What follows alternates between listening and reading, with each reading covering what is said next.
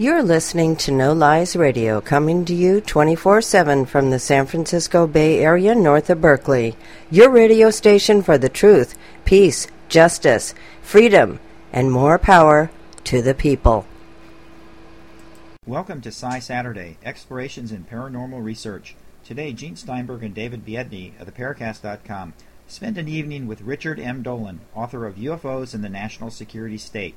During this extended conversation, you will hear a compelling description of the possible impact if it were disclosed that UFOs are real. Today's show is broadcast courtesy of theparacast.com. You can listen to the latest show from theparacast.com, broadcast every Sunday at 6 p.m. Pacific, 9 p.m. Eastern. Go to theparacast.com to listen. Now, on to today's show.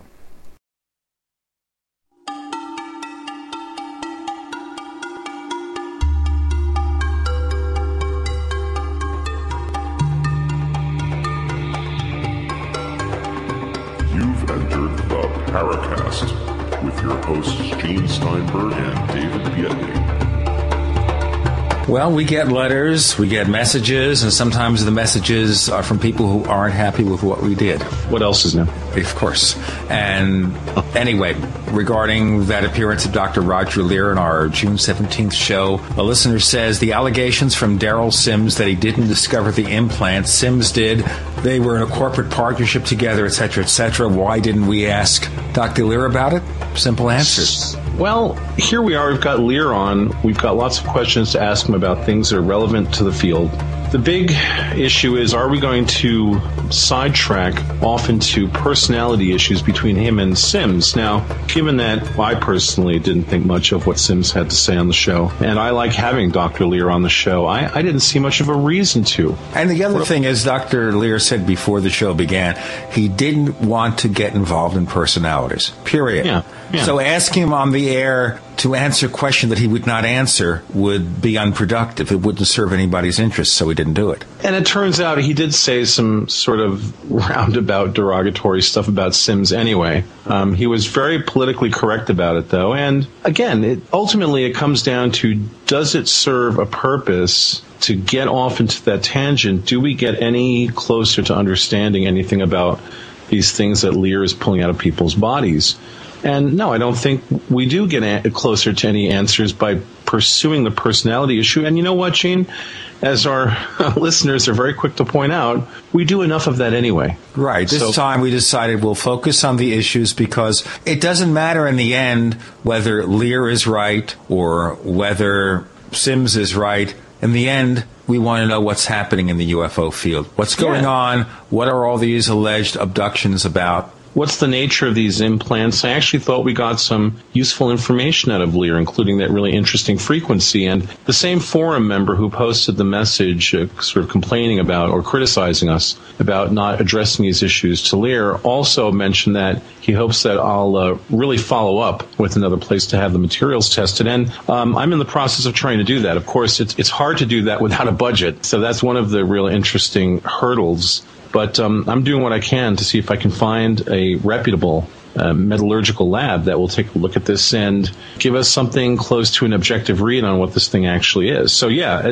that's much more in line with what we want to do on the Paracast. And I've been accused via private emails and on the forum of being sort of this confrontational crazy. And ultimately, it's hard to keep opinions and personalities out of this, Gene. So in this case, we were non-confrontational. Yeah. And guess what? We still got criticized. Whether you are one way or the other, somebody will find a way to object. So we just have to do what we felt was necessary. In this case, Dr. Leir has a lot of information to present. And after that interview was recorded, we got this letter in all caps. Oh, God. From Daryl Sims. Oh, man. I won't say anything more about the letter. Well, all caps, signifies something in the online world. It's the equivalent of shouting, ladies and gentlemen, and we don't like to be shouted at. Ultimately, I wonder if Sims ever listened to the episode that we did with him, and I wonder if he listened to the episode that we did with Leir. I'm guessing that he didn't, and I think that's what happens a lot of the time. We get people who make noise about things, and ultimately they're responding to a perception, not to the reality of what actually happens. So at this point, point, when we were originally going to have Sims on the show, all of those incredibly bizarre emails he sent off ahead of time to us with all of these strange things about him wrestling alligators in a bathtub in Queens, New York, surrounded by pygmies who were throwing Twinkies at him, except the Twinkies didn't have cream filling. Instead, they were full of baby scorpions, and the Twinkies were exploding on the alligator that he was fighting, and the little baby scorpions were getting in his eyes and his mouth and his nose, and how he invented an anti-venom serum for the baby scorpions, but because of the stuff that's in a Twinkie, it wasn't working right. I mean, some of that stuff he sent us was just out there. I really think that if we get the answer to that, we'll know exactly what the solution to the UFO enigma is, don't you think? And what do alligators and baby scorpions and Twinkies have to do with the UFO world? I mean, it might have something to do with the... Well, maybe they're extraterrestrial Twinkies. I don't know. I think that's a redundant statement. I think extraterrestrial Twinkies. Yes, brought to you by Kenner. I think all Twinkies are indeed extraterrestrial in nature, Gene. So it's a redundant thing to say the extraterrestrial Twinkies. That's true. We cannot be redundant and repeat ourselves. Well, sure we can. Extraterrestrial Twinkies. Extraterrestrial Twinkies. The extraterrestrial Twinkies will be opening for Van Morrison this weekend at Madison Square Garden. There probably is a band out there that will resent our reference to them on this kind of show. The Butthole Surfers. I love those guys. I'm talking about the extraterrestrial Twinkies. I'm moving down to Florida. Ball, ball, ball, ball, ball, ball, ball. And I'm going to bowl me a perfect game.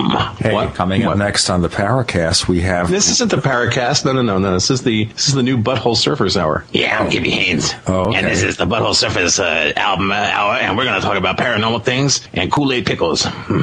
So it's not true you do a really knockdown, drag-out impersonation of Jabba the Hutt, right? Well, you'd have to ask my girlfriend. Coming up next on the Paracast, I hope, Richard Dolan. Yay! Cool. He's back? He's back. Excellent.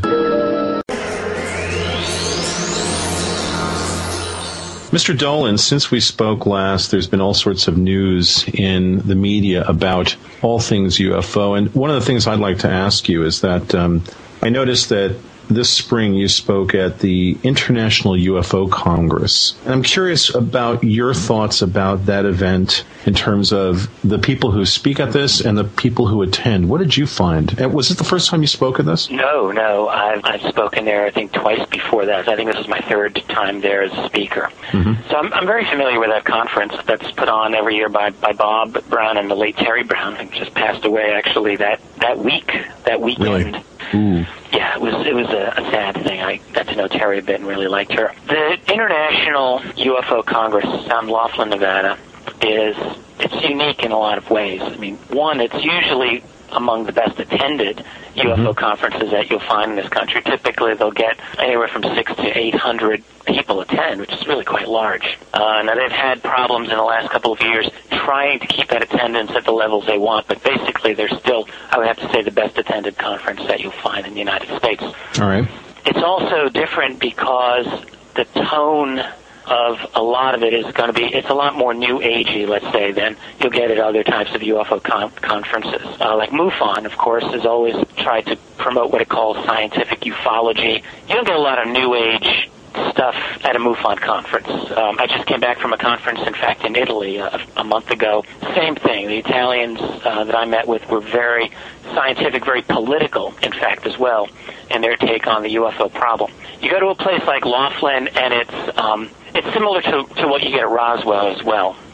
There's a very kind of fun, a little more relaxed of an atmosphere.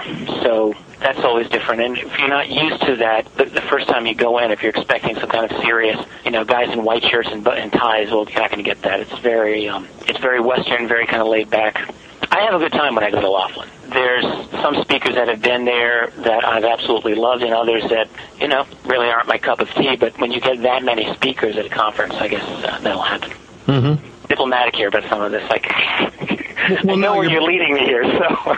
Well, no, Rich. It's just that I know that in speaking to people who had gone to these to that particular event this year, that there is a lot of the new agey thing there, and in fact, where I got some details about the International UFO Congress that happened this spring was at this local MUFON group that meets in Westchester, New York. I'd gone to a couple of their meetings, and wasn't real impressed by the level of the discourse that was going on. I mean, these people are still caught up on the Billy Meyer nonsense. And, when I spoke to them about what was going on, actually the two people that run this local meeting, they both attended the Congress this year. And, what they had to tell people at this little informal meeting was that, Michael Horn was such a nice man. And the Billy Meyer stuff is just so compelling. Look at all those clear photos. That doesn't get us any closer to understanding the real nature of what's going on. Yeah, I do know what you mean. I think the problem is that it's really since the last 15 years since we really had this internet, the organized UFO groups have really lost control over their topic.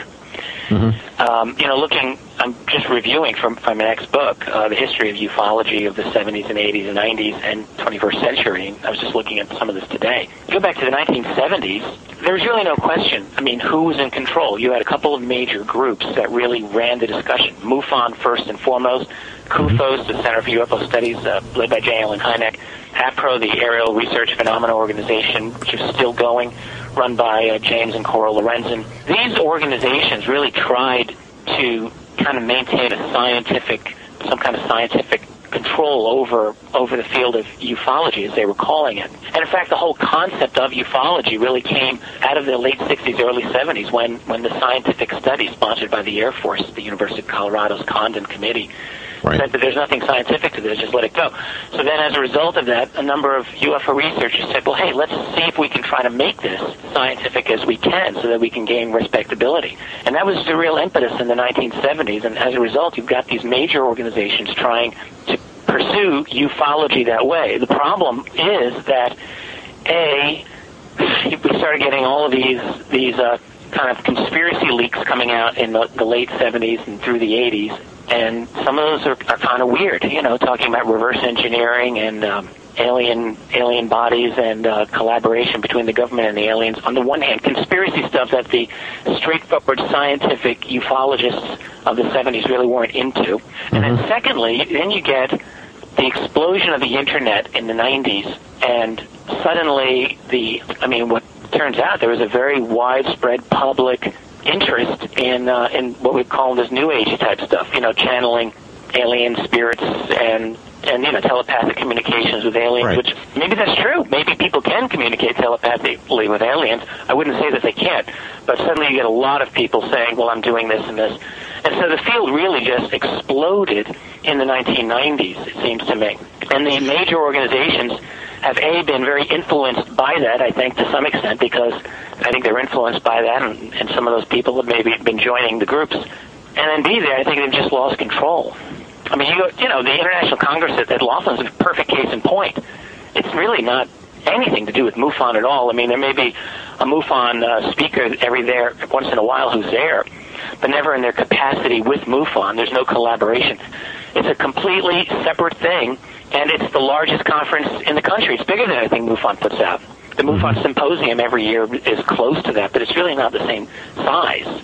So, the culture is just, it's changed in a lot of ways, and the major organizations, they don't have control over the culture anymore. And on top of that, the old guard, the people who still are involved with CUFOS, or some of these people now with other comparable groups like Project 1947 or other kinds of research, very careful research groups. Yeah, serious guys. Want nothing to do with any of the New Age stuff. They also want nothing to do sometimes with a guy like me. The conspiracy stuff is off limits. So you've got very fractured kinds of groups who study the UFO field, even more so than 30 years ago. It was always fractured. There were always people bickering with each other. But now it's at the point where the field really exploded like a nova back in the late 80s, early 90s, as I see it, and has never recovered. I mean, it's just like a glass that's shattered in hundreds of little pieces. So does that mean... with the decline of American culture and civilization, we're seeing a lot of this stuff, too. Well, so in your opinion, Rich, does that mean that it's going to become even more difficult to try to arrive at any true understanding or consensus about the true nature and sourcing of UFOs? I don't think that that's going to affect how we get to the bottom of this. And the reason is that, in my own work, I don't know how much of a difference I can make, but I am really trying to prepare a book. It's going to be about 700 pages now that I think is going to lay out as clear and non-propagandistic a history as I can possibly do, that might at least be a foundation for other researchers. There are other people, hopefully, than myself who are trying to do similar kinds of things here. But I do believe that we're living in a very radical, revolutionary time. History is moving so fast, and I think that it's in exactly this kind of an environment in which change in the UFO field is likely to happen. For example, my own observation of the last 30 years has been that when there's a period of rapid political change, regime change in certain countries, for example, Spain in 1975 when Franco died, or Mao dying in China in 1976, or the collapse of the Soviet Union, each of those three instances resulted in the release of a lot of significant UFO data that had previously been concealed. And I think the reason is that there were opportunities taken by people who are on the inside who said, yes, let's let liberalize things here to some extent. And so I think that we in the United States are at a similar position in which we're looking at a very, very unstable domestic political situation in which a lot of people are very, very unhappy, in which we're headed towards some possibly serious crises in terms of our domestic politics and infrastructure. And who knows where we're going to be coming out of this in a few years. The other thing is that we're changing technologically so rapidly. One of my pet hobby topics of interest is artificial intelligence, machine intelligence, and the future of all that. And I never pretend that I'm an expert, but I like to know what the experts think. Well, the experts think that our computers are going to be as smart as we are in 20 years. Well, yeah, that's Ray Kurzweil, who is, I think, absolutely high when he says that. Before we decide why he was high. He's not alone, though. You can say it's Kurzweil. He's probably the best writer of them. Right. I think he's an excellent writer, but he's by no means alone in that opinion. There are a lot of very, very sharp people in the AI field who believe this. My only point is this. I think it's silly for us to assume that, despite the fact that our technology change in the last century has been revolutionary, that it's just going to stop now in 2007 and will continue to surprise us. Every time people try to predict the future, they go too conservatively. Think of a genius like H.G. Wells when he wrote War of the Worlds in 1895. This is less than 10 years before the Wright brothers flew at Kitty Hawk, and Wells has got these aliens who come here, right? And how do they move around? Not even on flying saucers, not even on airplanes, but on these tripods that are walking through, so you couldn't even imagine something as simple as that type of flight, and that was less than a decade away. I don't think that we're able really to predict just how radical the future is going to be. And all I'm saying is that if it's not super intelligent computers, and there may be something else that happens in the next decade or two that transforms our world in ways that we're going to be far greater than the world has transformed in the past. So in that environment, I think that there's opportunities for openness on the matter, something like UFOs. I think, there could be a crisis, there could be an opportunity. My suspicion is that it would be something that happens very suddenly, not gradually at all. Hey, let me just interrupt and tell our listeners you're on the Powercast with Gene Steinberg and David Biedny. Richard Dolan joins us for this evening. He's author of UFOs and the National Security State, Volume 1, covering 1941 to 1973. He's been out for several years. He's working on Volume 2, but we've taken him away from the work on Volume 2 to join us this evening. Yeah. That's right, you have, I guess. But you have to stay with us anyway.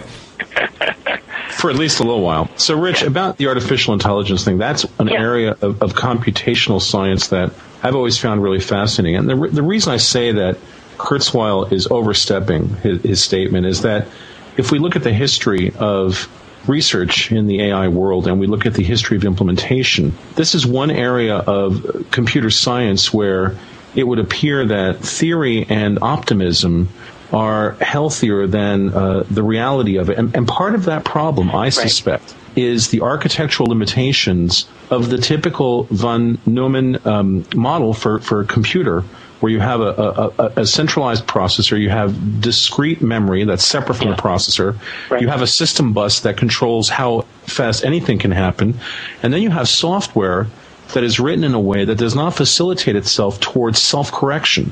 All of these things are obstacles in the way of true artificial intelligence. And I suspect that Kurzweil would agree with that. I don't think that anything he said is something that he would have a problem with. I think his point is that, I mean, look, you've got people talking not just about nanotechnology, but you've got people talking down the road about quantum computing, whatever the hell that is. Mm-hmm.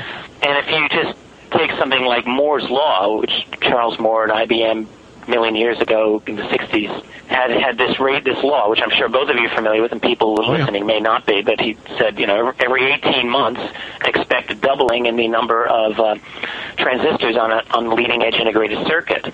And that has held. That's held for over 40 years, and it is expected to continue for, I think, another 15, 20 years at least, last time I read. So in other words, the power of doubling, I mean, that's a significant thing to consider. I don't really know if Kurzweil is right or not, but I suspect that we're going to be dealing, I mean, look what we've had this in the last 5 years. I just got my first little nano iPod. It has 4 gigabytes, which, I mean, is low compared with some, but I could have fit my entire teenage record collection on that. Yeah. No problem, man, in my little shared pocket. So we've moved a long way. And my only point in bringing up guys like Kurzweil is that I think it is quite possible that even if the computers aren't smarter than us in many ways, which I'm sure they won't be smarter in certain ways, that we'll have computing power that really could continue to transform our world in ways that we just can't see. I mean, think of how it's changed our world in the last 10, 15 years, 20 years. I have to assume that there's going to be new social developments in the world of, say, 2020, if we get there, that might make disclosure more possible. So that brings us to a relevant topic, that of disclosure, which is, obviously in the world of people who obsess over UFOs, this is really the big, huge, looming question. When will there be disclosure on the part of the government? Right. Well, so here's the question, Rich. It's that line from that movie where Jack Nicholson says, the truth. Do you think you can handle the truth? Yeah. I mean, do you think people... Well, this is what happened at this little local MUFON meeting I went to where people were talking about disclosure. And I posed the question, guys, what if disclosure is not what you think it is? You think that the disclosure is that these creatures are here, that we have some of their technology, that these are beings from another planet, that we're not sure of malevolence or benevolence, and that's a whole other topic I want to bring up later in the interview. But what if it turns out that it's nothing like that at all? Do you think people are ready to deal with disclosure if it's not what they assume disclosure will be? Very well put. I've been of the opinion for the last few years that disclosure is a very problematic thing. I'll first say that I believe in it, and I believe in openness on this because I just believe in open discourse in a society, and I don't like to live in a society that's based on a major lie, which I think the UFO secrecy is. On the other hand, you're raising very good points, because what if, for example, let's just ask, who would be qualified to provide disclosure? Presumably the President of the United States.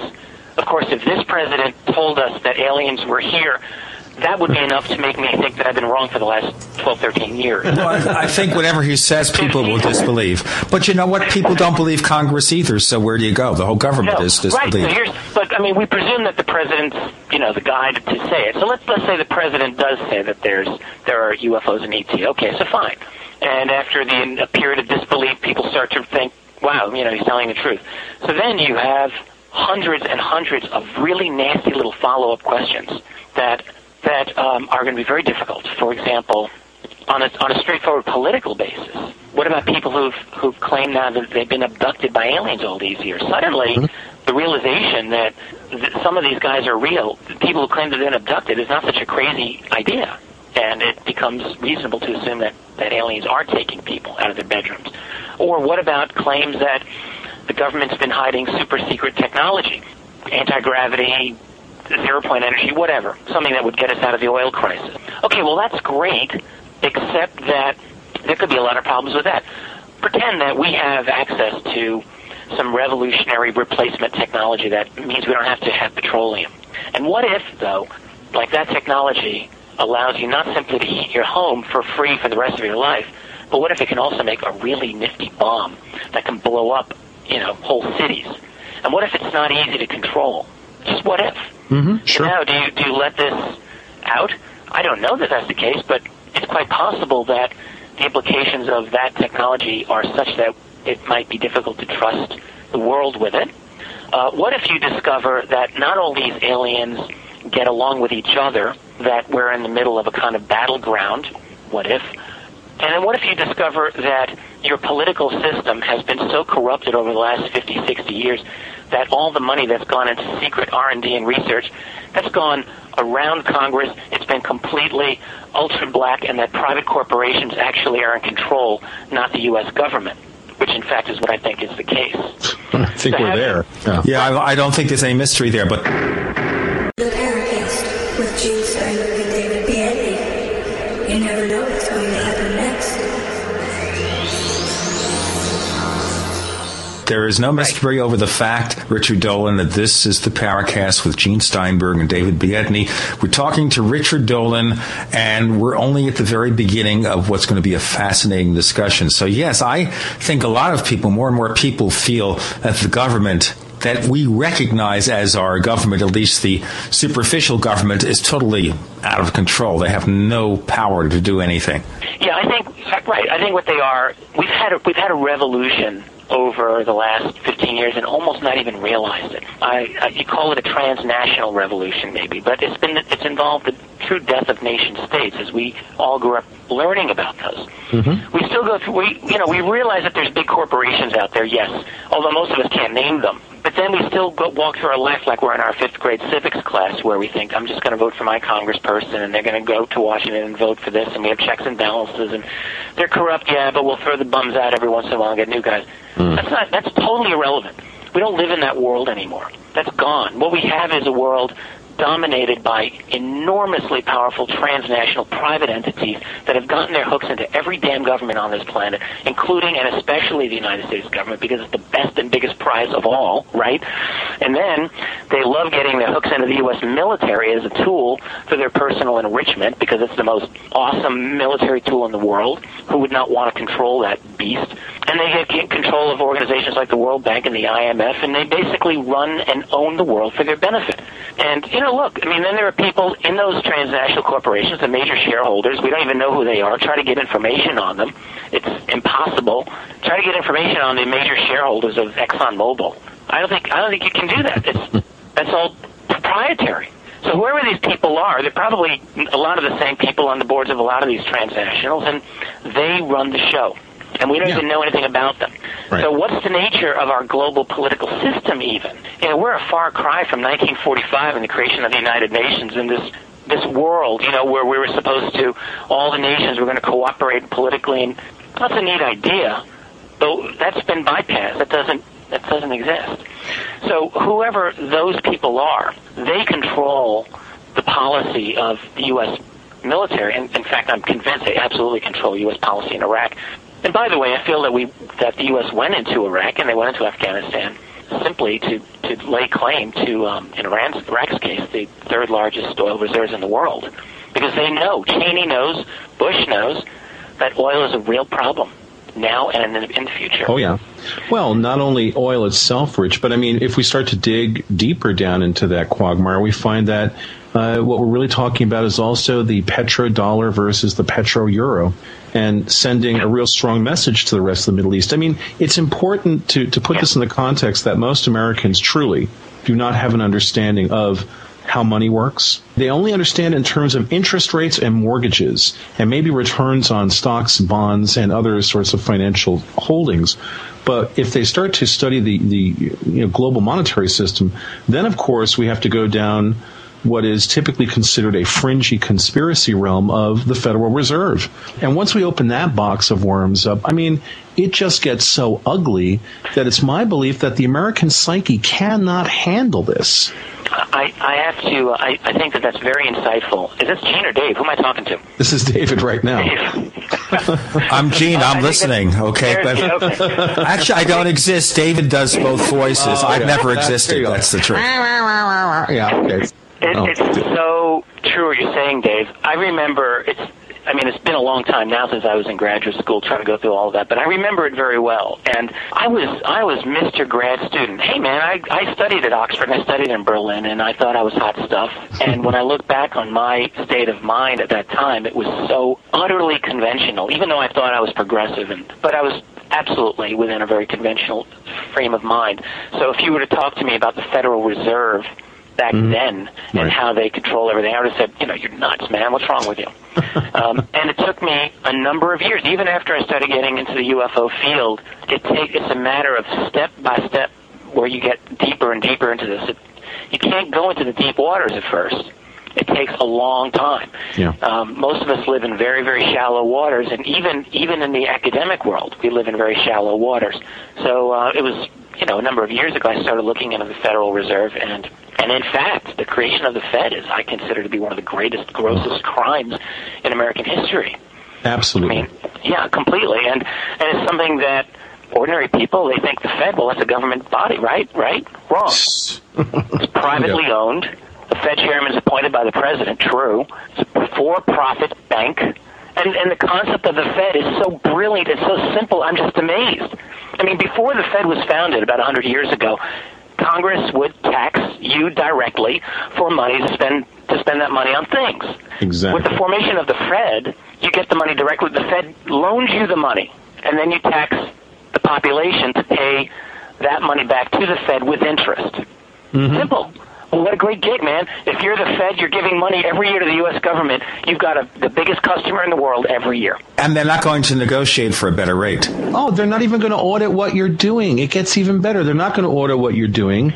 And then what you do under the table is gradually take away the country's gold in order to basically guarantee this transfer of money where the United States government is essentially outsourced the printing of currency and didn't put any kind of audit controls on it. And it's like, wait a minute, this is monopoly money where at some point someone is going to bring a big pile of it back and go, I want the supposed wealth that is behind this money, and that's when the card game fails. That's when the house of cards falls, because there's nothing to back it up.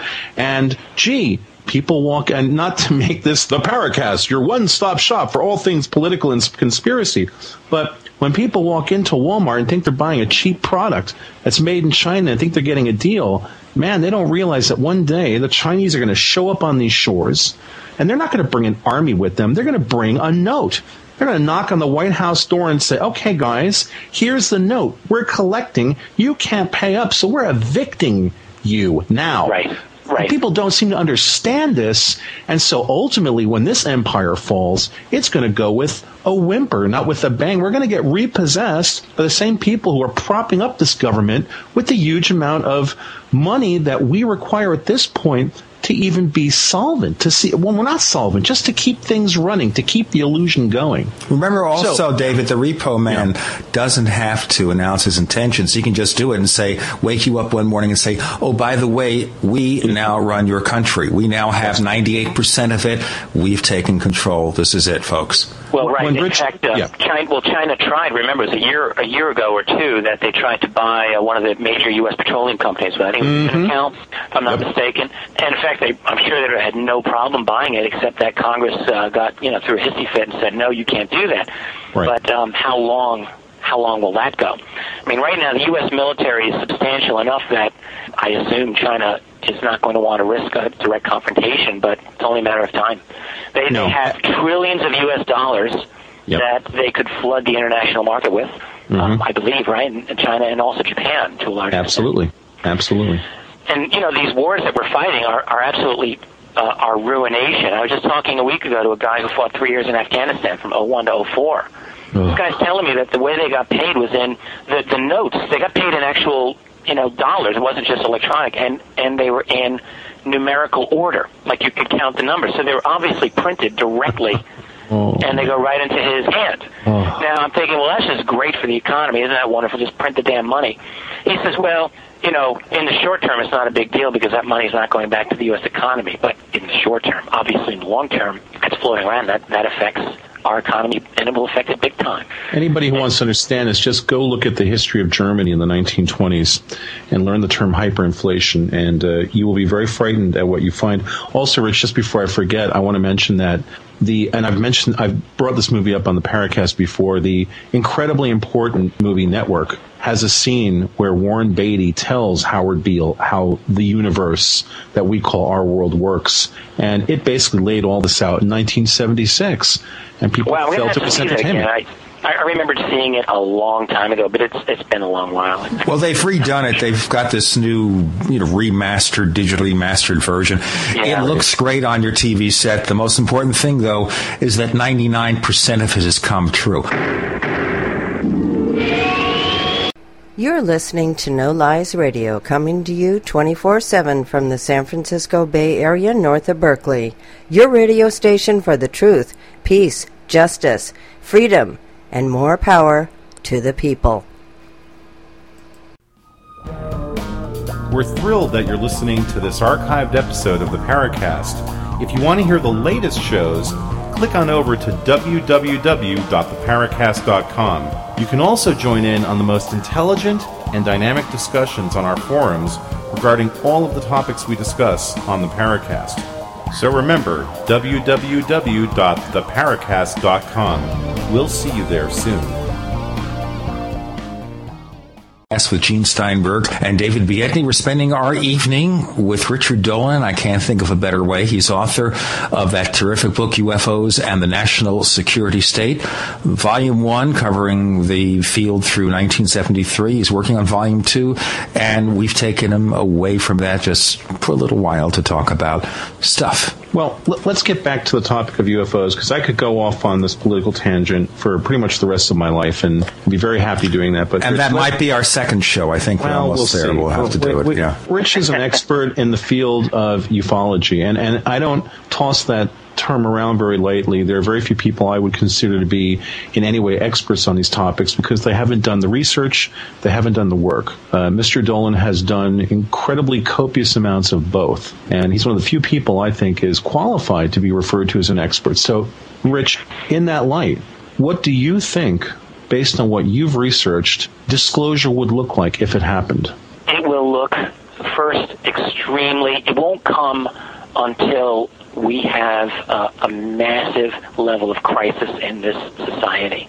Until the UFO occupants, the aliens themselves, are not going to prompt this. I mean, look, they've been here with a significant presence for many decades at least, maybe longer, maybe many centuries, and they don't seem to have been interested in coming out in the open with us.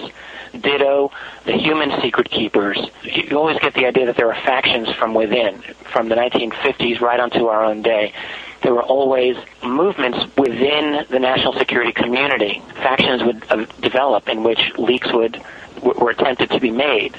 So it's not a monolithic system, admittedly, on the human side of it, but there's not any kind of obvious willingness that I can see that people don't want to give this secret up. But as I was saying, here's the deal. All right, we are in an era right now in which we're paying over $3 a gallon for gasoline. Gas prices have gone up manifold in the last 5 years. Nobody is expecting them to come back down. I don't know of a single analyst who really believes that they're ever going to come down. And that we are now in a period of long-term, permanent crisis of gasoline price. This is so significant. It's not just expensive for us to drive, but people have to understand that cheap oil has been the fuel, the single most important fuel for the global monetary system and for global economic growth over the last 150 years. 100 years, absolutely. That's gone now. So think of it this way. Let's go back to 1960 and pretend that we're UFO secret keepers, and we know that there are these other beings here. They seem to be doing their thing. We're not too worried about them. They've got technology that's really great. They're flying around things that are far beyond fossil fuels. So we're looking at this thinking, well, that's pretty cool, but if we go that route, we're going to, destroy the oil industry. We're going to have economic upheaval and ruination. And why bother when we have all the oil that we're going to need for centuries and centuries? Because after all, if you're looking at levels of consumption for 1960 and the levels of discovery of new oil fields in 1960, the curve was still going up. Yeah. For every barrel of oil we were using back then, we were discovering 5 or 6 barrels, literally. So it just looked like this ever-expanding amount of oil, and people think we'll never run out. Well, now the situation is reversed, and for every barrel we discover, we're using up 6 barrels or more around the world. So it's depleting. There's no way around this fact. When we get to a point where we are unable to produce enough oil to meet the continually rising demand, which has never gone down, it doubles every 15, 20 years worldwide, then we're going to have a real crisis, an international crisis. We're going to have oil wars. We're already seeing it.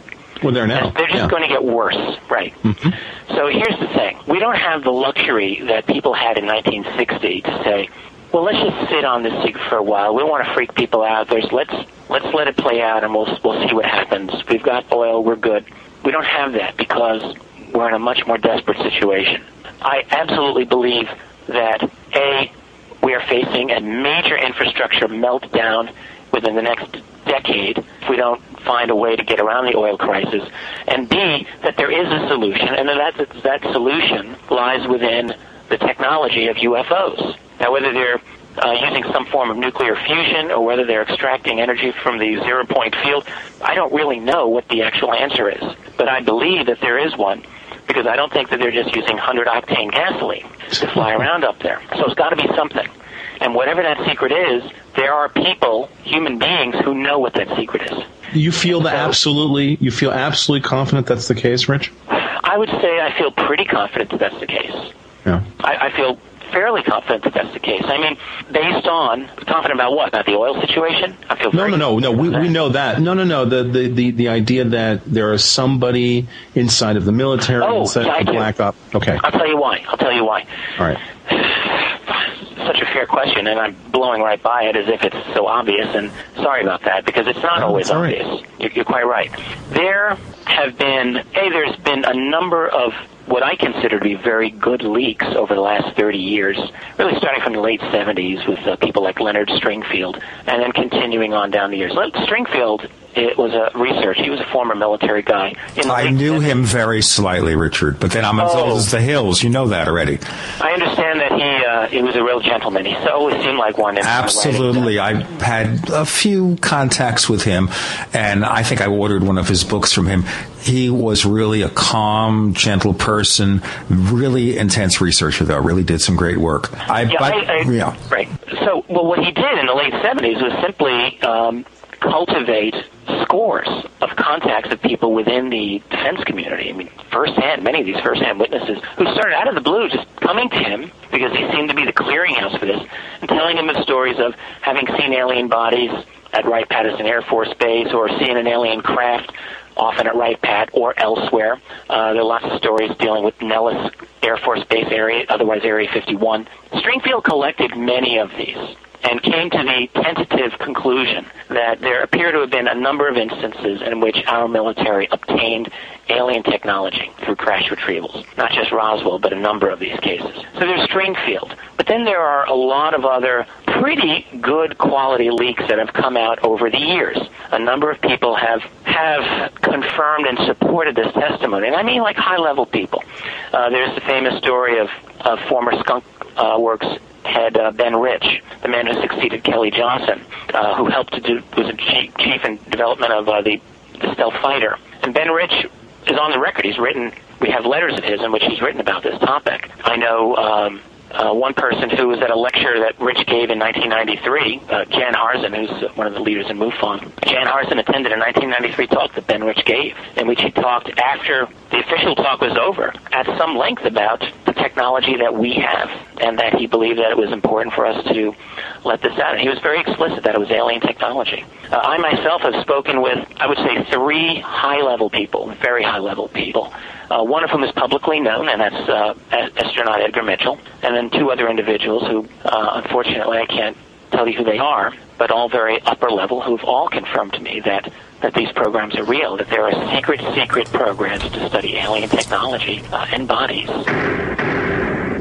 David, is right now he's just champing at the bit, ready to pounce on you. We're talking to Richard Dolan. No, we're really appreciative of having Richard Dolan join us for this evening. He's author of UFOs and the National Security State, which is, of course, covering the UFO cover-up from 1941 to 1973 and working on Volume 2. We took him away from all that for a couple of hours to talk with us about all this.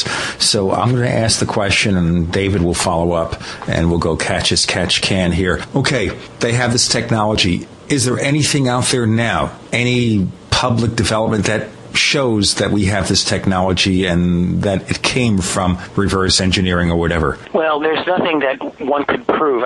Because think about there's a few that I suspect are the case, which I'll get into in a minute. But the reason you can never prove it is, consider it this way. All right, these programs are run through the Pentagon Special Access Programs.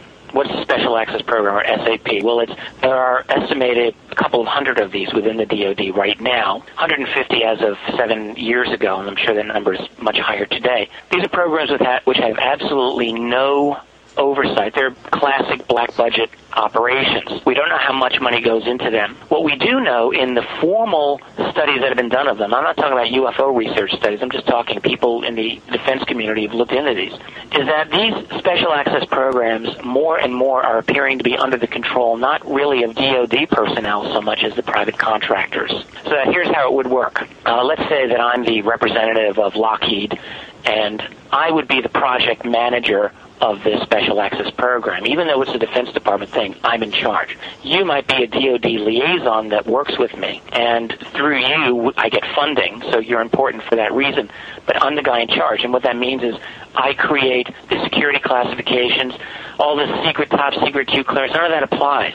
I create my own, and whatever that is, it is. I decide who's in the program and who's out, and on and on and on. And you could be a general with 3 stars on your lapel and say, well, I want in, and I would just say, sorry, you don't have a need to know. And I could theoretically take my buddy that I grew up with and say, you're in. Whatever, it's my decision.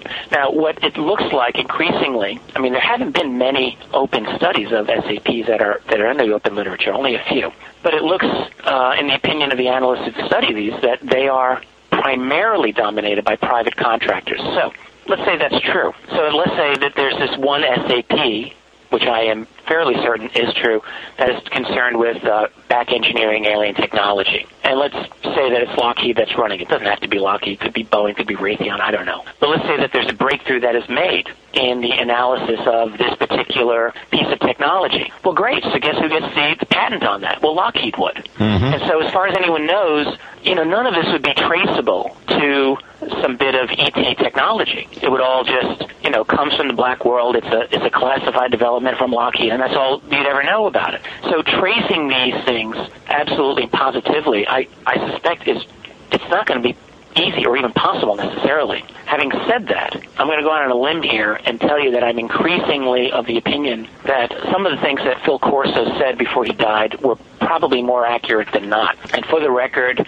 I've been all over the map personally in my opinions on Corso over the last couple of years. When I first read his book in 97, I got the first edition here on my shelf. I said, there's this error, there's this error, there's this error. This is the easiest thing in the world is to pick errors out of Corso's book because they were all over the place. And so I just kind of wrote it off as crackpot. On the other hand, I've spoken to too many people who knew Corso very well. And it's the fact that Phil Corso had an excellent, not just a good, but an excellent reputation and an excellent track record as a truth teller / whistleblower type of guy before the Roswell book.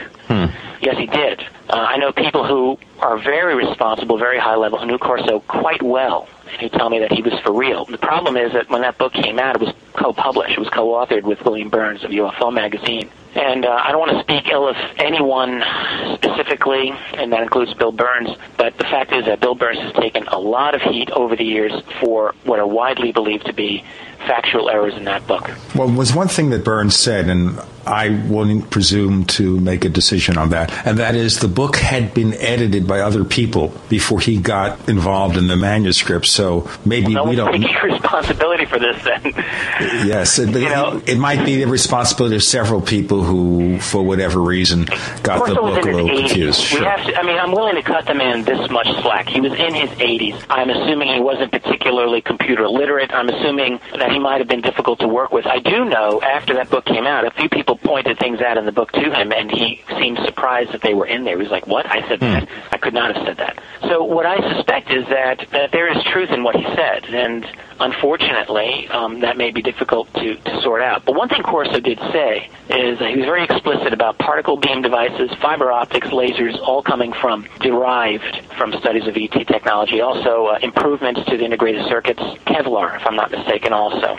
Right. Now, again, I don't know, but I would say that Corso's thesis is eminently logical, in the sense that you would have to assume. I mean, what's the most logical thing? Pretend you're the Air Force in this 1945 or 1949, 1950, and you've got this technology. How would you do anything with it? The Air Force itself would have really no capability within itself to do very much. I mean, yeah, a couple of scientists, but if you really want to make progress with your study of a piece of technology, hey, you're going to hand it off to private industry. You're going to hand it off to the people that you know who build your weapons and your aircraft, because they have the resources, they have the engineers, they've got the teams that can really work with this. And so what would happen, I think, right away is that this technology would become privatized. The contractors would say, yes, I'll work with you on this, but look, we want some ownership over it. And presumably you would work out some kind of legal arrangement whereby you, the Air Force or military, would have access to this stuff, yeah, right, but that they, the private contractor, would basically own it. And that's great for secrecy, too, because now it's a private matter. So the public really has no way even of getting access to this technology, because it's not a government thing. I mean, you can truthfully say, as a government representative, the U.S. government doesn't have anything like that. Well, no, Boeing does, or Lockheed does, but you don't, but you have access to it. I would bet that that's exactly how it works. I spoke at length with one highly placed individual. This is a guy who knows a couple of presidents and defense secretaries who, hey, he's a fan of my book, and that's kind of cool. And I've gotten to meet with this person on occasion. Hey, can we make this a cliffhanger for part 2? Yeah, great. Okay, very good. You're in the Powercast with Gene Steinberg and David Biedny. We'll be back in a moment with part 2 of our session with Richard Dolan. Welcome back to the Paracast with Gene Steinberg and David Biedny. Returning to the Paracast, we're talking with Richard Dolan, and he is author of one terrific book that David Biedny paid twice the list price to get a copy of this book called UFOs in the National Security State. It's not even signed. I'm pissed. Hey, I'll sign it. Just you send it to me and I'll sign it. Okay, well, send it back. I know how this works. You make me go buy another one. I know. Hey, that's how you pay twice for it. It's like he's Did I tell you about my business plan? That's what my accountant said for me to do. Sounds like you're working for Universal Music or something. Hey, we were talking before we broke for our half-show break, our halftime extravaganza. You were telling us about this person you knew with government connections and kind of painting the background, but now I'm getting very, very, very curious as to where you're going. You're getting curious? We're getting really curious. Well, in fact, David's twice as curious as I am. In fact, we're going to spend the next hour debating over how curious we are. It's a hard thing for any researcher. I can really appreciate this now. I mean, there are researchers who get more covert context than I do, for sure. But I have enough. And, on the one hand, you want to be able to publicize who such and such a person is because that increases credibility, obviously, to name names. But if information is given to you in confidence, what can you do? It's not easy just to go break that confidence. But there's a number of individuals I've spoken to who are pretty prominent in a very good position to know. A couple of them I can name, others I can't. But the one that I can't is a very senior individual with a lot of experience in the intelligence community, let's just say, and I think is a good person. I mean, you can never really know if you're being played for a fool or not, but I think that we're fairly open with each other about things. This one individual did confirm to me that at very, very deep levels of our national security apparatus, he said so compartmented you would be astonished at the levels of secrecy, that there are scientists who have this technology, alien technology, and according to this one person, at least one body that he personally knew about.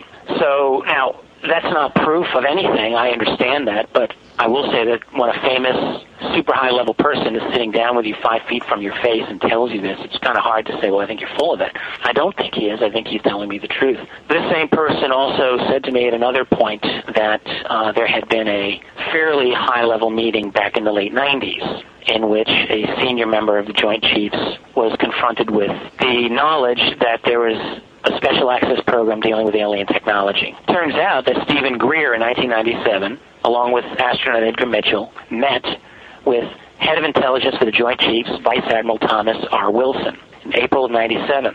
Now, Greer wrote about this in his last book, which I can't remember the name of it, came out. You know, Greer is a person in the UFO field where, I mean, some people love him and others just despise him. I don't have either of those opinions, frankly. I mean, I've met with Stephen Greer a couple of times, and I think that he's done a few things that are useful and others that I question. Mm-hmm. But regarding this, there's no argument. He did meet with Edgar Mitchell. He got a meeting with Thomas Wilson, who was head of intelligence at that time of the Joint Chiefs of Staff. That's a fact. And I know it's a fact for a couple of reasons. One, I was confirmed to me by Mitchell. It was confirmed to me by Greer. It was confirmed to me by Wilson himself, who I phoned and talked to. So they meet with him. Now, according to Greer, and my inside sources, I'll tell you about this in a second, Greer states in his book that he confronted Wilson with this information that there was a secret program within the Defense Department that was studying alien technology that was dominated by rogue entities, rogue private groups that were beyond formal government control. And Greer said that he even gave Wilson identification numbers to find these special access programs and to try to get access to them. According to Greer, Wilson tried and failed to do so and was upset that he wasn't able to gain access. Now, the question is that true? You know, Greer puts this story out, and researchers never even bothered to comment on it. Mm-hmm. Maybe a lot don't believe it. Well, it so happens that before that book came out, before I even knew about that meeting, my source told me about this. I knew that it had happened. What I didn't know was the name of the person they met with, and that turned out to be Admiral Wilson. But I knew it was someone very, very high up, and all these other things that Greer claimed in his book were supported by my source. So with that in mind, I hunted Admiral Wilson down and tried to find out where he was. And I knew, I mean, if I were to call this man and ask him about this meeting, there's no way that he could possibly ever confirm this. I mean, think about it. That would be enough to bring the house down. You're an admiral, retired, working in some upper-level defense organization, which he's doing, advanced space weapons. In fact, his company does this. And you were to admit that there's an ET-related back engineering program that you were denied access to as head of intelligence. I mean, holy crap. That's enough to bring smoking gun. Yeah, that's a smoking gun. Absolutely. I mean, aside from the fact that you'd probably lose every security class clearance that you ever had. Yeah. Right. And exactly. Worse, possibly, but right, okay. So I emailed him as a historian saying I didn't want to drop the bomb. I'm researching UFOs. Not yet. I didn't want to blindside him, but I also didn't want to, I did want to be able to talk with him, and I thought if I mentioned I do UFOs, he just wouldn't want to give me the time of day. But I said I'm researching some stuff about the Joint Chiefs, and his name came up, and I wanted to chat with him, and he was very cordial with me. Wrote back, he said, here's my phone number, call me. I thought, gulp, great, cool. So I called him.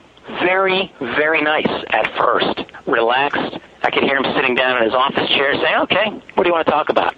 Then I very, as respectfully as I could, mentioned the fact that I research UFOs and that his name came up in a UFO book, and I wanted to know what he thought about it. Mentioned Greer, mentioned Mitchell, and he said at first, exact quote, my memory is foggy.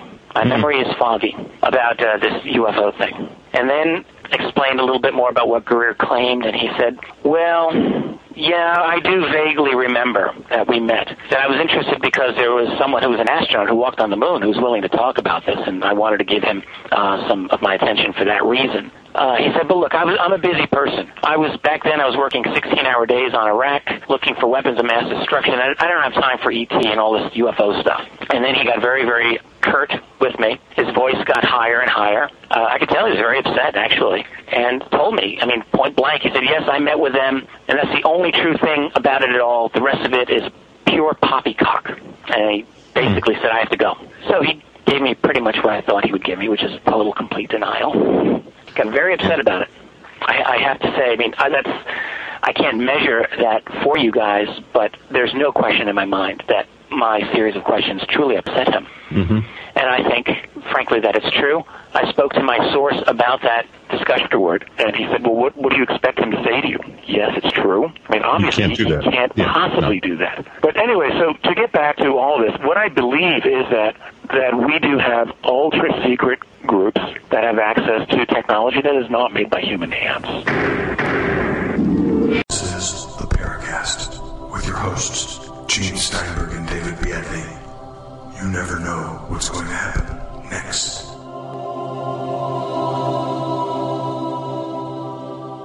You're in the Paracast with Gene Steinberg and David Biedny, and we're spending our evening. And what a fascinating evening it is with Richard Dolan. He's author of UFOs and the National Security State. Volume 1 is out. You've been working on Volume 2 for a while, Richard. Where does that stand?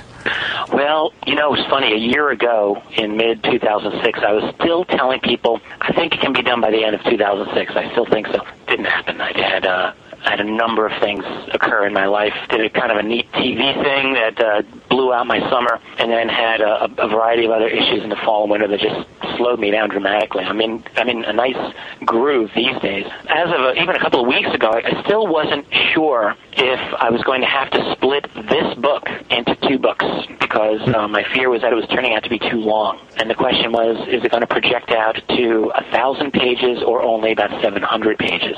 If it was going to project out to 1,000, I was going to just cut the thing in half and have a 3-volume, kind of like a trilogy. But I think we're going to have 2 volumes. I'm thinking we're looking at about 700 for this next volume. I have a lot of this book written. I keep editing down and trying to make the prose as tight as possible.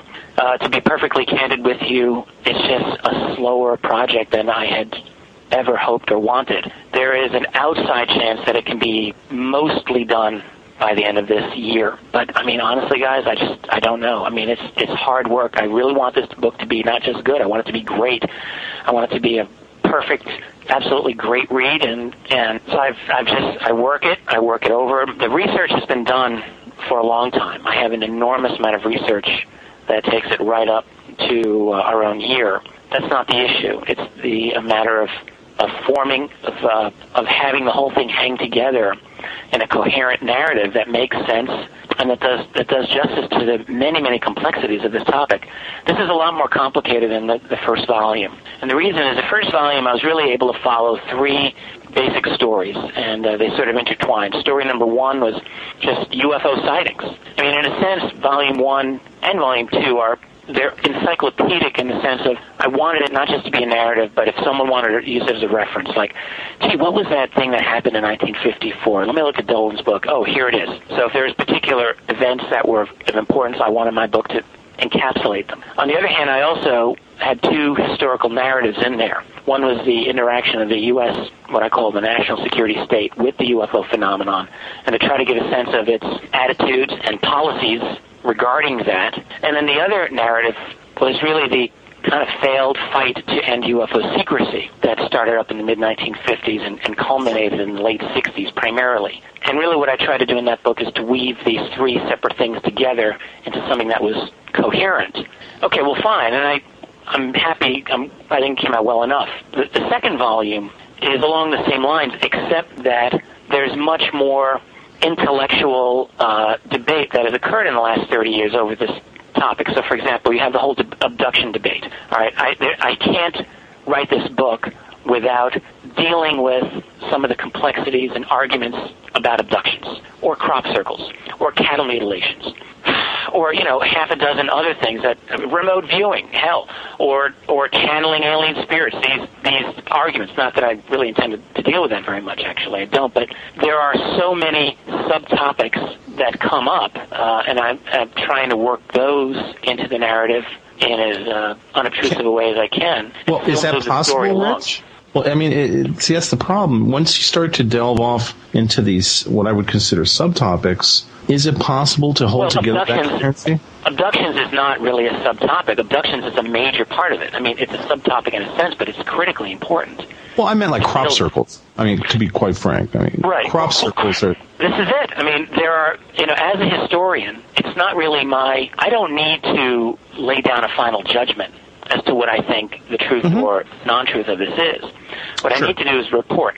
And the fact is that the crop circle controversy is it's an important part of the whole UFO argument over the past few decades. And so for me to avoid that, I feel that would be negligent on my part. Whatever my opinion on crop circles is, ditto with something like cattle mutilations. It's the same exact type of phenomenon. There have been researchers from the get-go who said that the mutes are really a totally separate thing and that they have nothing to do with UFOs. There are other researchers who feel exactly the opposite of this. And so these are aspects of the phenomenon that I think deserve a hearing. And that doesn't mean that I need to provide the definitive treatment of them, but I am treating them. And working these thematic aspects in is just one more thing that complicates things, but it's going in. I mean, I have to be honest with you. Do I think I can do it? Yes, I do, because a lot of it's already been done, and I think it's quite satisfactory. So it's just a matter of getting the whole thing done. It's not, can I do it on a conceptual basis? I know that I can. It's just, will I be able to get it done before the end of the world in 2012? Oh, God. That was a joke. Nice way to cap that. That was good. That was a joke. Boom, boom. I'm not a 2012er per se, like some people are 2012ers, as I call them. Although, hey, you know what? It's quite possible to be right for the wrong reasons. It's just as it's possible to be wrong for the right reasons. And it could very well be, I'm sure you might agree, that the 2012ers might be right even if for the wrong reason. You're listening to No Lies Radio, coming to you 24/7 from the San Francisco Bay Area north of Berkeley. Your radio station for the truth, peace, justice, freedom, and more power to the people. We're thrilled that you're listening to this archived episode of the Paracast. If you want to hear the latest shows, click on over to www.theparacast.com. You can also join in on the most intelligent and dynamic discussions on our forums regarding all of the topics we discuss on the Paracast.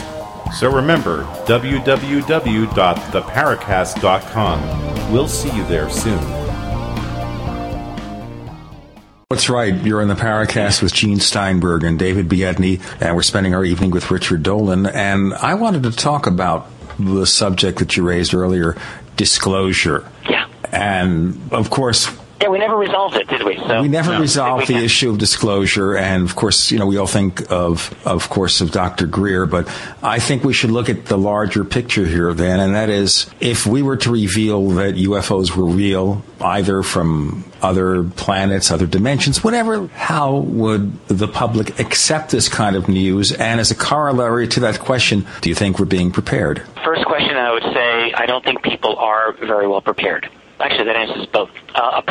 For instance, I remember about a year ago, I had my kids at some place, library. We're at a library, and there was a mom with her kids, and I was just chatting with this lady, and she took out this UFO book for kids. I've seen juvenile. Yeah, well, there's a few of them out there. Like a little juvenile, like the UFO mystery, pro and con and this type of thing. And I thought, oh, that's kind of cool. So I said, hey, I write about that. So she became interested and was chatting with me because she was interested, I think, to some extent in the UFO thing. But here's what happened. I chatted with her for 2-3 minutes, and I don't often realize how I can come across. I mean, I just bam, bam, fact. This is what I think. Most people have a very they'll get their feet wet. Oh, gee, I wonder if there's aliens out there. And that's the extent of their interest. And here I am saying, well, yeah, I believe that they're here. They're down here on the ground, and that there's this grand cover-up, and but there are these beings. So I started talking with her about aliens being down here, and this grand cover-up, and all this subterranean stuff, and she got this look of fear in her face. I could see it plain as day, and she just said, look, I don't really think I want to talk about this anymore. And I thought, I was just getting started. But she was at a point where this had gone from being this little intellectual curiosity to suddenly, here's this guy who seemed to know what he was talking about, who's talking about it as if it's real. It's real. It's not just this little what if they're out there kind of. And so to answer your question, are people prepared? I really think they're not. But then when you think about disclosure, no one's ever prepared for anything that happens in this world. We're always caught blindsided by everything, and we have to adapt. My feeling is, if we ever get to a point where the truth comes out, whatever that truth is, assuming it's relatively complete truth at that, because you never really know, right? There's always going to be spin, whoever's giving you this truth. Well, sure. But let's say part of the truth is that these other aliens can communicate, telepathically. I mean, there certainly are reasons to think that may be so. And what if, here's a couple of truths that may really freak us out. What if we learn that some of them look like us, and maybe they live among us? Mm-hmm. Or what if we find that maybe if they're not us directly, that they've been breeding us separately and using those humans to infiltrate the human power structure? I mean, hell, think about it. If I were an alien, it might be something that I would want to do. I'd be looking at these humans thinking, well, yeah, we can certainly take them in a fight, but maybe I also want to be able to manipulate their society to a certain extent and make things easier. And so, to that end, I might seek to influence key human decision makers and have them, amenable to what I want. And if that's so, if we were to learn that, what if we were to learn that some of these aliens actually have been manipulating human society, kind of like a variation on the David Icke scenario? What if it's true to some extent? What if we learn that our military has been fighting some of these aliens for a long time? What if we learn that they've been guiding us all along? Or if they created us or invented us? There's a lot of things that we may not... Yeah, I'm sorry. No, that actually, Rich, leads right to something we've been talking about on the Paracast lately, which is something that by UFO quote-unquote believers is considered to be sort of heresy. But, what if... is a really good question. What if we're talking about a species that has been on the Earth longer than humans, that is actually the top of the food chain on this planet, not us? What if human evolution and human development has been not only influenced by these creatures, but done in a way to benefit them, and perhaps not us? What do you think happens then? I mean, at that point, this whole notion of living in a bubble of denial and crass materialism... Right. That just implodes. Yes, it would. Absolutely. It would take us back to the mentality comparable to some ancient peoples who would look at the gods not as always these beneficent creatures, but as super powerful beings that you had to appease and keep them happy. And they weren't all nice. Ancient Sumerians, I mean, you go back to some of that literature, they were very clear. Some of these gods were really kind of nice, and we would try to propitiate them, and others, stay away. Don't mess with them. That might be what we would come back to. There's other questions, too, of a more practical import. So, for example, we talked earlier about energy. I mean, what if they had a source of energy that could be our potential salvation, but could also be a real problem in the sense of we may not be able to control it sufficiently to prevent, huge bombs from being created.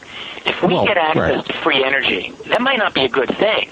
After all, because think about oil. I mean, for a century, oil almost was practically free when you would get right down to it. It was as free an energy source as we would ever have had up to that point. Easy to transport, and we essentially trashed the entire planet on the basis of that. And not simply because of the pollution involved, but oil allowed us to hack through the rainforest and just destroy the lungs of the earth and to sort of terraform the globe in a way that wiped out entire species. So free energy is not necessarily a good thing for us human beings. Here's another one, though. What if, through the revelation of UFO reality, we discover that to some extent these other beings are able to manipulate time? Now, look, it depends on who you talk to. I've spoken to people who think time travel is a lot of crap. Other people who don't feel this way. I do know, as a layperson, that time and space are not what my common sense tell me, and we've known since really guys like Einstein and other relativity physics that tell us it's a continuum, and that space and time are affected by things like gravity and by the speed to which you're traveling. That in other words, that they're not the objective, unaltered phenomena that we tend to think in our common sense.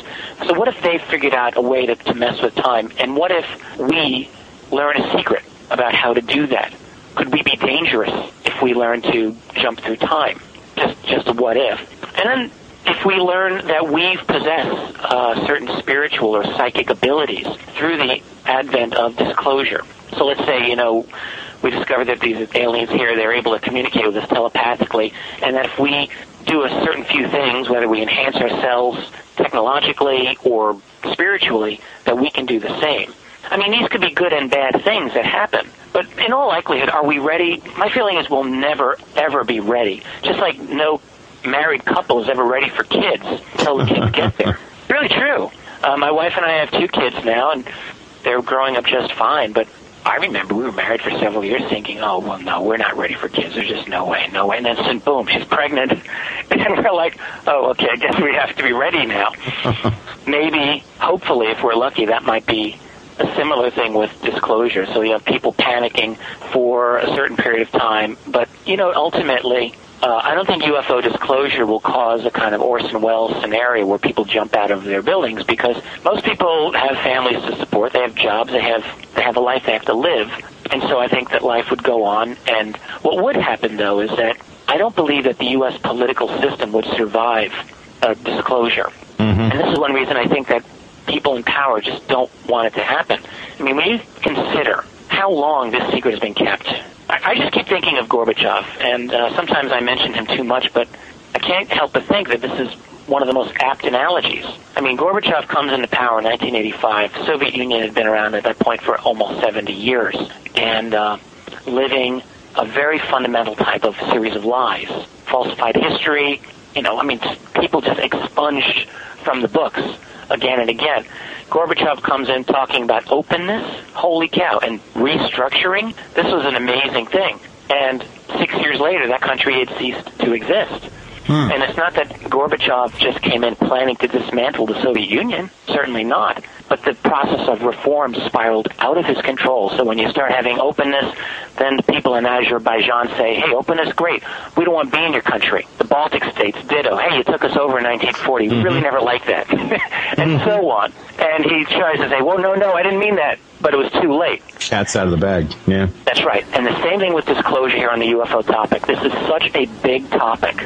It's such a massive lie, such a massively important thing hidden from people, and it will reveal, I guarantee this, when it comes out, it will have to reveal an infrastructure that is, as some people have argued, it's gone totally black, it's totally private, completely beyond public control. And I believe that it will become out in the open that we've had basically ruled by gangsters for the last 50, 60 years, in the sense that these people have done an end run around formal governmental processes to fund this research program, which I think has been extremely expensive. I mean, there's missing money from our budget all the time, every year. We're talking many, many billions of dollars that just disappear. And I believe that some of this money is going into ET research R&D. You're in the Paracast with Gene Steinberg and David Biedny, and we have the pleasure of spending the evening with Richard Dolan. I can't think of a better way to sit here and kind of talk about the implications of the presence of UFOs. He's author of UFOs in the National Security State, and if we give him a little bit of luck, maybe he'll get Volume 2 finished before the end of the year. David? Well, not only is it the political system that would implode, but it seems to me that any kind of disclosure that now all of a sudden incorporates the discussion of another species, an advanced species, pretty much destroys most religious organizations as well. Maybe not destroys them, but certainly impacts them in a negative sense. And between, the current political powers and the corporate powers that don't want this to happen, and then the tremendous power you have with the church, for example, it seems like given those two sets of, or those three sets of parties that don't want disclosure, how is it even possible that disclosure could happen, Rich? Seems like by that basis, it's never going to happen. They have no incentive for disclosing. That is absolutely true, David. But the thing is this.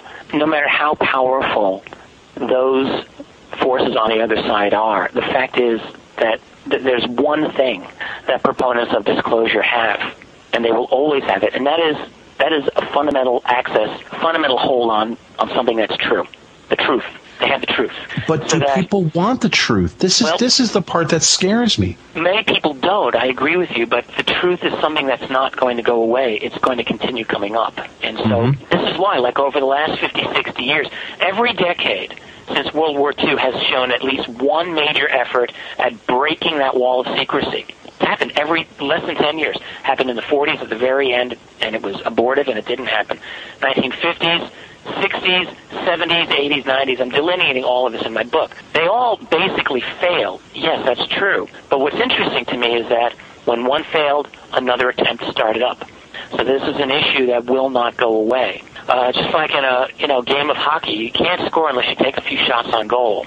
And the idea is to keep working at it. The UFO issue will not go away because there is a fundamental core of truth about it that is continually being denied. Now, this is why I'm saying I can't see the future, but I do believe that we're in such a radical period of change, politically and technologically and economically, that it's a very bumpy path right now, and that it's in that kind of situation where something big can jostle free. And I believe that if it happens, it will happen very suddenly. Whether someone gets the one bit of video footage that everyone's been hoping for, or whether someone leaks a bit of information that becomes very difficult to deny, I think that's a very possible route. I don't know, but I believe that we're not in a stable period of history, and so for that reason, I think that there are possibilities. How that'll happen, I don't know. Here's something I wanted to point out regarding all this black budget and all this theft of money. A fact that I think every American, every world citizen should know. Just before 9/11, Donald Rumsfeld, Secretary of Defense, was talking to the House Appropriations Committee, talking about the fiscal year budget for the next year of Pentagon spending, I think for fiscal year 2002. So he was talking about money that was missing from the Pentagon in the official computations. You guys may know about this, but I have the quote right here. This is a direct quote from the Pentagon itself, from their website. Rumsfeld says to Congress, the financial systems of the Department of Defense are so snarled up that we can't account for some $2.6 trillion in transactions that exist. That's believable. Direct quote. 2.6 trillion. Now, to get a handle on how much money that is, the 2001 budget for the Pentagon was about $310 billion, about 1/8 of that amount. All right, so what he was saying to Congress was that we can't account for 8 times our annual budget in our transactions. Now, if I were a member of Congress right then and there, I like to think I would have said, whoa, stop right there, sir. Back up.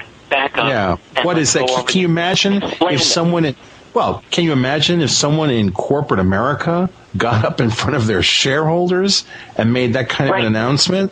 Right. Oh, pandemonium. How do you lose 8 times your annual budget? I cannot imagine how such a thing is possible, except if you start looking at how federal agencies may very likely being used as cutouts for other kinds of activities.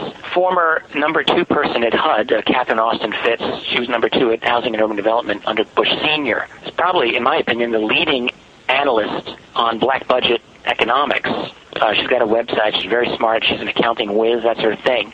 She's been arguing for years that trillions of dollars have been disappearing from the federal government, has argued very persuasively that for a long time HUD itself was a kind of a cutout operation for drug trafficking and securities fraud money that was just flowing through it. So in other words, if you've got these illegal monies, you've got to clean up or launder, right? Mm-hmm. Oh, yeah. How do you do it? Well, you go through major banks, offshore banks, Cayman Islands, Chase Bank in New York, but you also, she argues, can use federal agencies, and money just gets washed through. So there's all this funny money going through the Pentagon, and if you're running an illegal operation or a non-governmental operation, you want to keep it private, maybe one of the best things is to have these unvouchered monies to work with, like an ET technology program, for instance.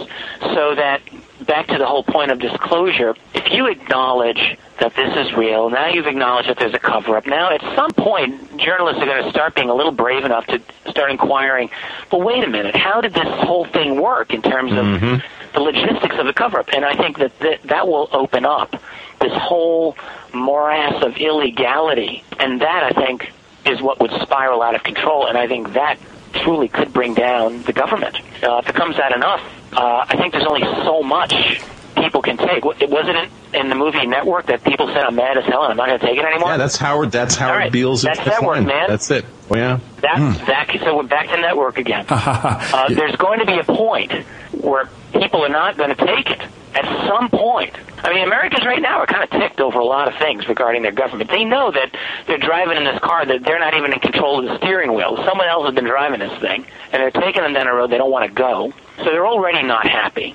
They're not happy about losing their economy to China, losing their jobs to China. They're not happy about a lot of stuff. If they find out that on top of this, transnational corporations have basically gotten their hooks into the U.S. government and are in control of this ET-derived technology, they'll be pissed. And I don't know what will happen. Maybe good things will happen. Maybe bad things will happen as a result.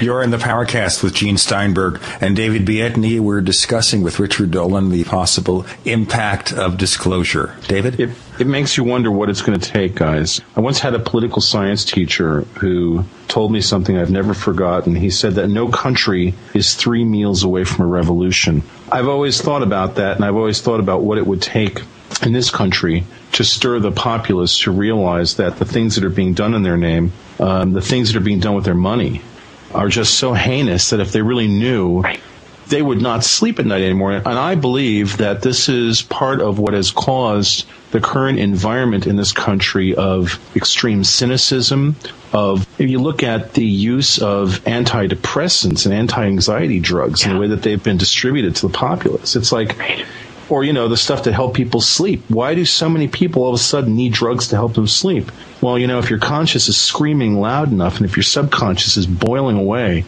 with this underlying knowledge at an atomic level that you are engaged in some seriously nasty stuff. And, and again, not to take this in the political direction, but when people talk about the Iraq situation, and friends of mine and we talk about that, I say to them, look, there are 2 things. A, we're never leaving Iraq. We're building permanent bases there. They're going to require tens of thousands of people. We're never leaving. So get that through your head now. And, they don't want to hear that. And then I say, it's good that you're bringing this up.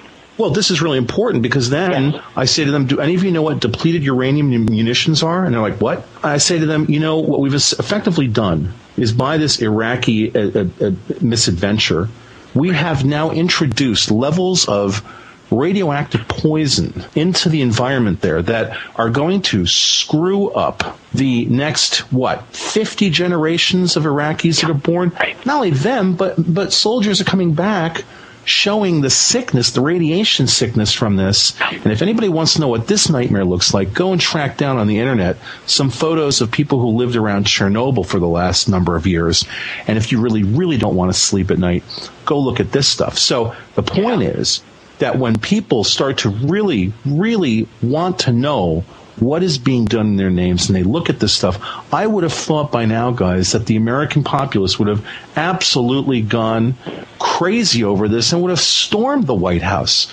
I mean, that this stuff is allowed to go on. And I got to tell you something, Rich, because you were saying something before about this, what if we found out that these creatures, whatever they are, had infiltrated our culture? And what if we had found out certain things? So my lovely girlfriend and I were talking about this weekend, and she had this really dark revelation and she's a very level-headed gal, although the fact that she's involved with me might make someone question. Makes us wonder, yeah. Yeah, but she's a brilliant girl, brilliant woman, and her feeling was, we're talking about this, and she's been noting my absolute fascination with this duality of the paranormal world and politics. Okay. And I don't feel that there's much overlap between these two worlds. She, on the other hand, feels there's the possibility of a huge amount of overlap. And what she said to me this weekend, which I've been thinking about since this weekend, was if we look at the things that our government is doing right now, if we look at not only our government, but the governments of a number of countries, and we look at what the people in power are doing, it does seem, if we do the Occam's razor thing, if we stand back, remove all cultural prejudice, and just try to look at this with objective eyes, what it almost looks like is some sort of a dark force manipulating the minds, if you would, of the most powerful people in this world to take us to, I won't call it a confrontation. She didn't call it a confrontation either, but it seems like every day the situation is getting worse and worse, bringing us closer and closer to a precipice. And it's almost like people seem to feel that. They seem to intuitively know it, and they're in denial about it. They're, give me American Idol. I think she sounds like a keeper. because I think she's right on. And it does look as if that's the case. There's another thing that I keep wondering, which is that the nature of corporate ownership, I wonder if it just simply absolutely demands a kind of rapacious destruction of the world. And I mean, people who run corporations are, they have families that they love and they have neighbors that they're nice to. It's not like they're evil people, but that the demand of the corporation or of the bureaucracies that they work in seems to me force them to feed the machine in such a way that they almost can't help it. Like, if you become a corporate head of ExxonMobil, how are you supposed to act in any other way than something that's going to benefit your shareholders? If you don't do that, then you're out. But the whole, you've got all these major entities around the world that are driven solely to profit their shareholders. And it seems to be just this cumulative effect of destroying the environment that we live in. And there's this absolute need for more weapons production because, frankly, this is how they make their money, which is on producing weapons of warfare. And if you're going to produce these weapons of warfare, then you got to use them at some point. Yeah, you need wars to use them in. Yeah, absolutely. Right. It's a horrible situation. And I was just going to say something here, but I really have to wonder. I mean, you talk about not staying awake at night. I actually normally can sleep pretty well, but I can't always sleep well. And I had a hard night last night, as a matter of fact, thinking about stuff just like this. I've wondered many times if we really can, as a society, as a civilization, survive much more than another 20 years without something really, really horrible just ripping this whole structure down. And I know I'm not the only one who feels this way. I think that there are many, many intelligent, thoughtful people, not crazy people, who are afraid of this kind of thing happening in a way that I think people of the past just really, there was a scare in the 1950s of the nuclear exchange, and I've talked to older folks who remind me of this.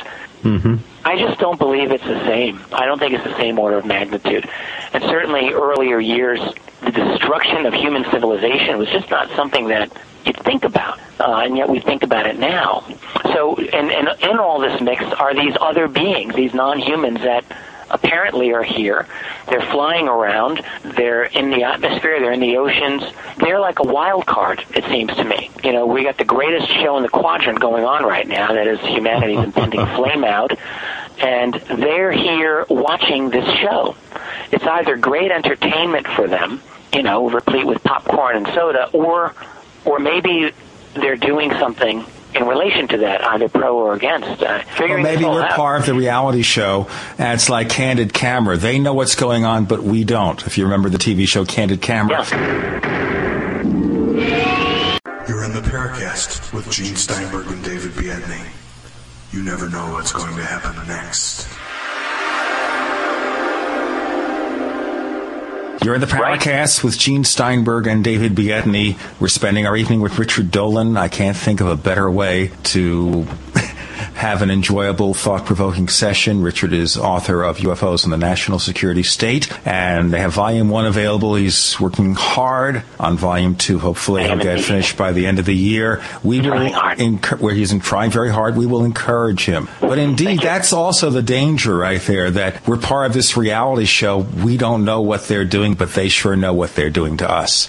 Or maybe, I don't know if they're doing it to us. Maybe they're doing it to us, but I have to think that there's a vantage point here that most of us are not privy to, but that some people are privy to. And, what if, I hate to be such a downer, guys, we all know, don't we, that there's just too many people on this planet, right? I think we're all kind of getting that. Yes, there are some people out there who say, no, it's not that we have too many, so we don't have enough. You could fit all the people in this world in one of the United States. Well, that's true if you understand them shoulder to shoulder, but these people need resources, and we have 6.5 billion people now in this world, and can we really be supported much longer? No. On the kind of energy system that we have, right? No, I mean, everything is dependent on oil. Everything. It's not just the gas. It's our food. It's our computers are petroleum dependent. The whole process to make computers is very petroleum dependent. Everything. You can't have 6.5 billion people living without petroleum. There's only one thing that they can do, and that's die, unless we get something to replace that petroleum. And this is really the practical element, the truly practical element, in my opinion, on the UFO problem, which is that there is a technology. I believe that there's a technology in there that must be a way out, because whoever's operating these UFOs, they found a way out. They're using that technology. So theoretically, it should be available to us, and maybe we can't be trusted with it, but we're at the point where what we're doing right now is not working. It's just not sustainable. No. We're at the dead end. So this is like, Doug Flutie, Hail Mary pass, right at the end of the football game, and this is it. And I'm fourth down, long yardage to go. What do you tell people who want to be optimistic about this, Rich? Can one be optimistic about this outcome? I'm not a great fan of optimism, and that, I don't mean to sound funny. I think, look, if you're sleeping and your house is on fire, but you're having this really wicked cool dream, maybe you don't want to be woken up from your dream. Yeah. Okay, fine, you'd rather dream, but look, your house is on fire. So let's do something about it. We have to wake up from this dream. Optimism and hope. We always say, well, we need hope. I've come to feel that, why do you need hope? Hope is something that takes you, first of all, out of the present moment of living. I mean, after all we've got is this moment now. Yeah, if you're focused on the future, you're focused on the past, then you're kind of spinning out of your present moment, which is really what we have, which is the miracle of our existence anyway. So let's first appreciate what we're in, not worry about the future. It's hard because I have children and we all want to live and so on. But look, I mean, the fact is that what is human life but a very difficult ordeal? It's always been a difficult ordeal. People have always had to die. They've always died too young. People have lived in poverty, grinding poverty for thousands and thousands of years, and that's just how it is. We've gone through the last 150, 200 years of a certain kind of energy-intensive civilization in which we've forgotten that that was the norm of human existence. Yes. We got access to this really cool stuff, wood, then coal, then oil, then nuclear. We're like, wow, it's just getting better and better. Suddenly, boom, dead end, brick wall, unless we find a way over that wall. And if we don't, then we're going to be right back to the kind of existence. Eventually, we'll come back down to that level of existence. At first, we're going to fall even farther. And we're not going to fall back to the 17th, 18th century. I wish. That'd be great. Wooden ships, spinning wheels. Okay, fine. I'll deal with that. Well, at least I can see there are advantages to that. I mean, we won't have to worry about personal computers crashing. Yeah, right. Of course, we wouldn't have to worry about having radio shows because there would be no radios. Nope, you have to grow the potatoes and carrots and feed your cattle. If we'd be lucky enough. I mean, frankly, if we really had a collapse of infrastructure, I mean, no one knows how to do that stuff. Really? Raise chickens, milk cattle, 1/10 of 1%, maybe. Well, no, this is where, lost those skills. No, this is where, the people living in the hillsides of South America, the people living in the jungles, it's gets to be their time again. They have a livelihood. It's correct. It's the users of the world. It's the resource depleters who are going to be in a real bad place. And of course, some people would say, well, gee, what's wrong with that? Of course, most of us who are listening to this show would probably fall into that category of being resource users. All of us. All of us, pretty much. If you're an American, you're going to fall into that category. If you're anyone who's got any little bit of money. So we don't want to fall into that category. On little money. Little money is very emphasized, yes. This contact of mine I was talking about before, this high-level guy, I had this type of discussion with him on one occasion about the fact that we're in an urgent situation. And he agrees it's an urgent situation, absolutely. And in his own opinion, this is the one thing that could indeed force a disclosure, is the urgency of our global infrastructure situation. In other words, a kind of wild card. If there are forces within the secret holders who believe in not letting the 6 billion people just starve to death. So if there are people who have this secret who think, oh, wait a minute, we have to tell people this, that actually could be the one thing that forces the secret out. In other words, our impending infrastructure crunch. But you're assuming here the people involved care about anyone other than themselves. Look, we have the food, right. We have the power. Exactly. You know what? We'll have a couple of billion less people on the planet. We'll just own more of it for ourselves. Hey, we have about 3 or 4 minutes left here, Richards. I just want to let you know that we're just about running out of time. Go ahead. Well, I think that you've laid it out very well there in that last statement. And in fact, another individual, another top-level secret guy I talked to, actually, when he was in the loop, about 10 years ago, late 90s, said to me that there is an MJ-12 type of group, that it's essentially international, it's not just U.S., and that they are basically owners of the acquired technologies, all of that stuff, and that they have a faction. At least they had a faction as of 10 years ago, and it was basically the younger guys against the older guys. The older ones who had made all their money were basically of the more liberal mindset at this point, thinking, I think it's time to, let the secret out. And it was the younger people who hadn't yet made all the money they want to make off of this secret who were the hardliners and who had the upper hand, according to this one source of mine. Take it for what it's worth. So that cycle, though, is a noxious one. It's just going to repeat itself because there's always going to be the newcomers who want control. And look, if what you're saying is that we have to depend potentially on the altruism of the people in these circles, it's a scary thought. Man, it's game over at that point. At that point, I mean, I'm finding it very hard as I go into my middle age here to remain optimistic. I used to be a hardcore optimist, and really, yeah, and well, you've time gone has through the eroded. transformation. America itself has gone through that transformation. America of the 60s and 70s was optimistic. Yes, we went through some changes, and in the 90s we started to think, wait, things aren't really. Yeah, we got computers and all this, but something's not right. No, Rich. It was the 80s. It was the Reagan years, and those were the years. That really, people who were... I want to make it worse to everybody, and I know I'm a little older than you guys, so I'll say, and I guess we have to wrap after this. I think the day John F. Kennedy was killed, I think everything after that, it took a couple of decades, started going downhill, but that's another subject. Richard, can we look for any public appearances from you in the next few months? Yes, indeed. In fact, this whole thing about disclosure, this argument, I'll be in Roswell, New Mexico for the Roswell weekend of the 4th, like everyone's going to be there. And one of the things I'm doing is having an open debate with my friend Stephen Bassett over disclosure, whether it can happen. Steve's going to argue that it must and will happen, and I'm going to argue that it probably won't happen anytime soon. That will be in Roswell. I will be speaking at the MUFON International Conference Symposium in Denver in August, doing a bunch of things. Ex-Politics Conference near D.C.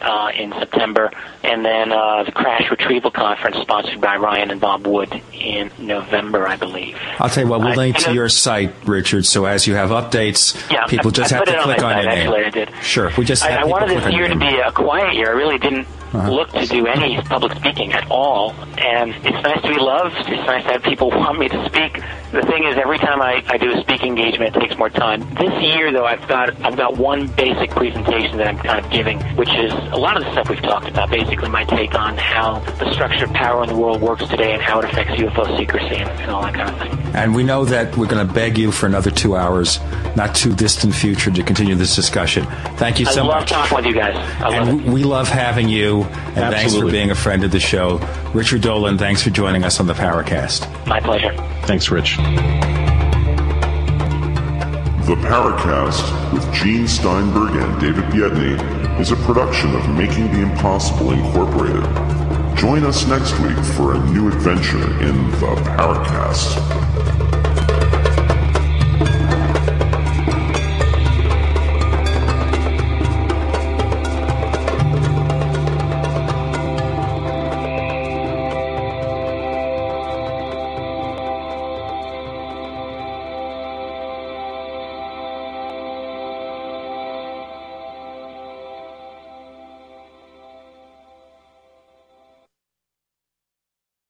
You have been listening to PSI Saturday, Explorations in Paranormal Research. Today you heard Gene Steinberg and David Biedny of the Paracast.com interview Richard M. Dolan, author of UFOs and the National Security State. Today's show was broadcast courtesy of the Paracast.com, and it is archived there.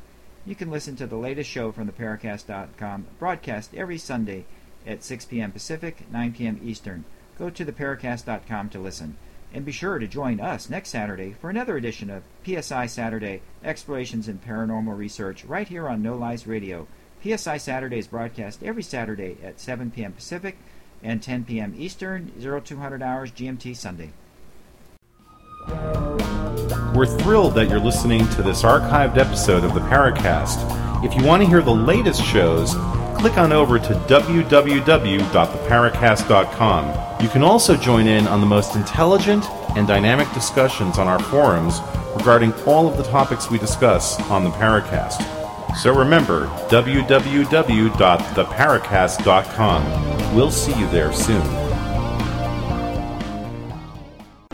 You are listening to NoLiesRadio.org, broadcasting 24/7 to the entire planet from the San Francisco Bay Area just north of Berkeley. The opinions expressed on this station are not necessarily the views of this station, its management, or its staff, but they are those of a growing number of American people who now realize that they have been lied to.